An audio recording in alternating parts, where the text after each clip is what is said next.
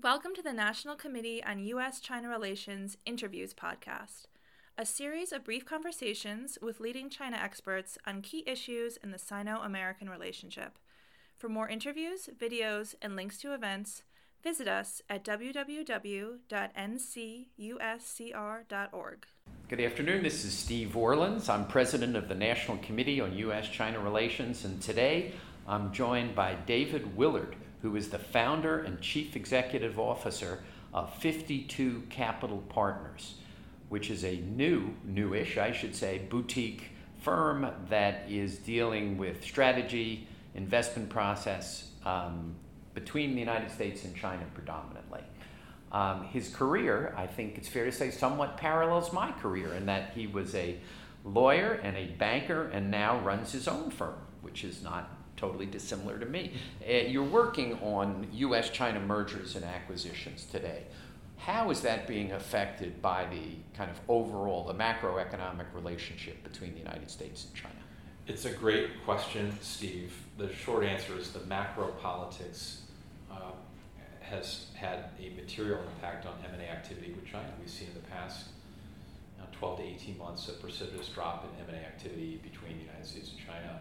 There's been roughly a 90% reduction in M&A deal volumes between the United States and China year over year. So there's been a material reduction in M&A that we've been seeing.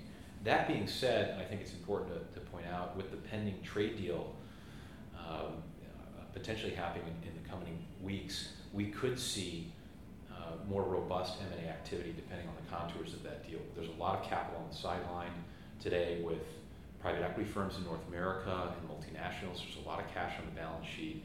And so there's pent-up capital ready to be deployed in China that we're seeing with a lot of businesses that we work with. So we think if there is a positive outcome coming out of the trade deal, we think there could be greater momentum, greater M&A activity between the U.S. and China. So from the U.S. going to China, how about from China coming to the U.S.? Well, that's the other side of the coin, Steve, and I'm glad you're raising it because the other side relates to CFIUS-related risk and regulatory considerations in the United States. We're still seeing a heightened level of regulatory scrutiny in the United States with respect to inbound deals from China. That scrutiny is particularly the case with respect to software and technology deals coming from China. In 2018, there were north of a dozen major transactions blocked by the Committee on Foreign Investment in the United States, CFIUS. So I believe there's a high probability we'll continue to see robust CFIUS review, heightened regulatory review with the advent of FIRMA, and regulators in D.C. really sizing up those sensitive transactions coming from China. So I think, interestingly enough, with a trade deal potentially in the mix that could yield a positive outcome, I believe there's a high probability of greater M&A outbound to China, but notwithstanding that, still a tightened regulatory scrutiny regime in the U.S. for inbound deals coming from China. Hasn't capital controls from China had even a more major effect than CFIUS and U.S. regulatory issues? Capital controls have had an effect, to be sure. That I think that's the other piece of the issue with cross-border M&A from China to the United States. It's really been a twofold challenge for deal makers in China. You have capital controls in China that are causing a lot of reduction in M&A, and then coupled with that, the CFIUS and FIRMA review has dampened it as well. So it's a tightening on both ends. I'd like to say to our clients, there's tightening on both ends with respect to regulatory considerations. And I think any material improvement in M&A volumes from China to North America necessitates softening in the capital control regime and CFIUS and FIRMA-related reviews in the U.S. And should that happen? Well, from my standpoint, I hope it does. As an investor, a founder, an entrepreneur, someone who's dealt with China for many, many years, I believe strongly that it's important for commercial relations and economic relations between the two countries to get back on a more sustainable path. And to do that, I believe regulators in both countries need to see the advantages of opening up the market and pursuing review where necessary to make sure that critical technologies are looked after in an appropriate way. But it's important to open up markets, have the market participants interact in a more robust way so our economies can continue to interact in prosperous ways. And there's been a high level of volatility and uncertainty in the markets between the U.S. and China.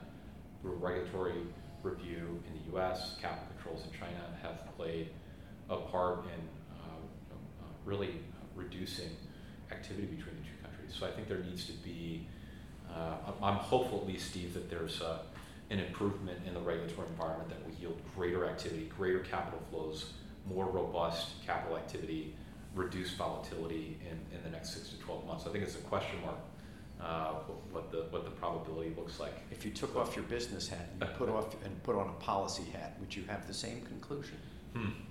Well, that's a great question. If I could put myself in the shoes of a policymaker, it's a different calculus that goes into it. And regulators in DC are absolutely correct in paying very close attention to inbound deals from China that can implicate considerations of U.S. economic security, particularly in sensitive areas of software technology, artificial intelligence, digital networks, technologies that relate to data privacy. You say economic security, you mean national security. Economic security, we're very strong in kind of distinguishing between economic security and national security. I certainly am on the record that CFIUS should kind of exercise its discretion over national security. Yes. I do not believe we should have economic security as a criteria for CFIUS, and nor does the law 100%. Really provide that. Right. And we really have to be consistently careful about distinguishing that, because the Chinese often use economic security Yes. as a standard, which I believe is fundamentally wrong. What I've called for, or what we're going to call for in a consensus we're coming out, is we have a clear definition of national security, both by the Chinese and U.S. governments, and that we're going down a slippery slope when everything is national security, which is bad for the United States, it's bad for China, it's bad for U.S. I agree, and it's so good you're raising that point, Steve, and I agree 100%. The distinction is imperative. National security and economic security are distinct concepts, and just to clarify, the CFIUS review needs to focus on national security. That needs to be the litmus test. It's not economic security. With respect to national security, that's the scrutiny, that's the review. To the extent there is a deal that can implicate national security and pose a risk if it goes through, and the outcome of that is a disruption of our digital networks, our transport systems, that can have a serious economic impact. The review needs to be, to your great point, national security focused. That's the law, that's where it needs to be. And I'm glad you're raising that. It's a really important distinction. Do you think there's any chance the two sides will reach a bilateral investment agreement where both sides actually further open their markets? The big winners of that would actually be the United States, because the United States is, even with the CFIUS reviews and the increased scrutiny, is much more open than China. Do you think there's any chance? There is a probability of that materializing. I would say I think there's a probability. It's not inconceivable. It's not a high probability, but there is a probability. Not inconceivable. I think it's a low probability, particularly with the current just macro politics between the two countries. I believe, yes, to your good point, number one, such an investment treaty would redound to the benefit of the United States in terms of capital flows and investment activity with China. I think that would have some certain positives. But I think in the next 12 to 24 months, low probability of that materializing is my assessment. I think we'll see how the macro politics evolves in the next 24 to 48 months. In 2020 is a new election, a new year. From a policymaking standpoint, I think there's some probability, depending on how that shakes out, that you could see more momentum around an investment treaty. But in the near term, I think it's a low chance of that materializing. What do you think about China's new foreign investment law? Well, the question in my mind is always: are the markets in China going in a direction of retrenchment or in a direction of opening up? And the concern I have with respect to new laws in China around investment and economic interactions, investment interactions with foreign markets, is whether this current period of greater protectionism and retrenchment is episodic, or if this is a more fundamental trend in the direction of something else. And which do you think? Well, I think broadly speaking, the current legal environment and regulatory environment in China has been showing greater momentum towards retrenchment and protectionism.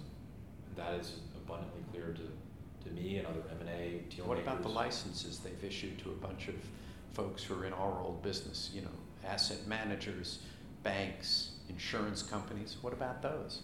Well, I think with licenses, the question is the devil's in the details, and what's the scope of the license, what technologies are being...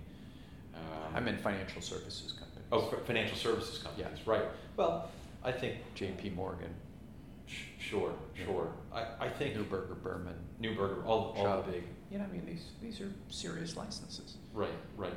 Look, I think opening up the China market and allowing asset managers, particularly the big multinational asset managers, allowing them to have greater access to Chinese capital markets, particularly the world-class institutions like those that you mentioned, giving them greater stake in the Chinese economy and where the country's headed economically is critically important. To the extent any commercial arrangement can license or otherwise can do that, I think is a positive. Is it too late? Some argue that it's been since 2001 when China should have opened these markets and has it. And at that point in time, it's financial. I'm talking about the financial services sector. The financial services sector was weak, incompetent. Services were terrible. Prices were high. And now it's actually not bad. It's not Goldman Sachs, but it's not bad. It's not some 10th tier service provider. So kind of is the market so mature that when they open it doesn't matter because you'll never be able to take too much of the market share from the incumbent? It's such a good question, and you're raising a good point, and I've thought about it a lot. My view on this is really twofold. Number one, a world-class economy, world-class industrialized economy requires world-class financial institutions. I believe China is unlikely to joint venture its way into becoming a world-class economy. World-class economies require world-class financial institutions. World-class financial institutions require world-class financial and capital markets. China, from my standpoint, still has a ways to go. Yes, there's been progress. Yes, there's been a more robust financial system, but there are still risks to the Chinese financial system. I hope China accelerates reform in their financial system and continues this reform process we've seen. That's my hope, at least.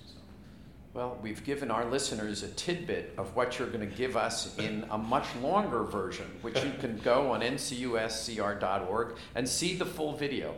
But I've had David Willard with us, who's the founder, chief executive officer of 52 Capital Partners. David, thank you so much for joining us for this conversation. Thank you, Steve. Thank you so much.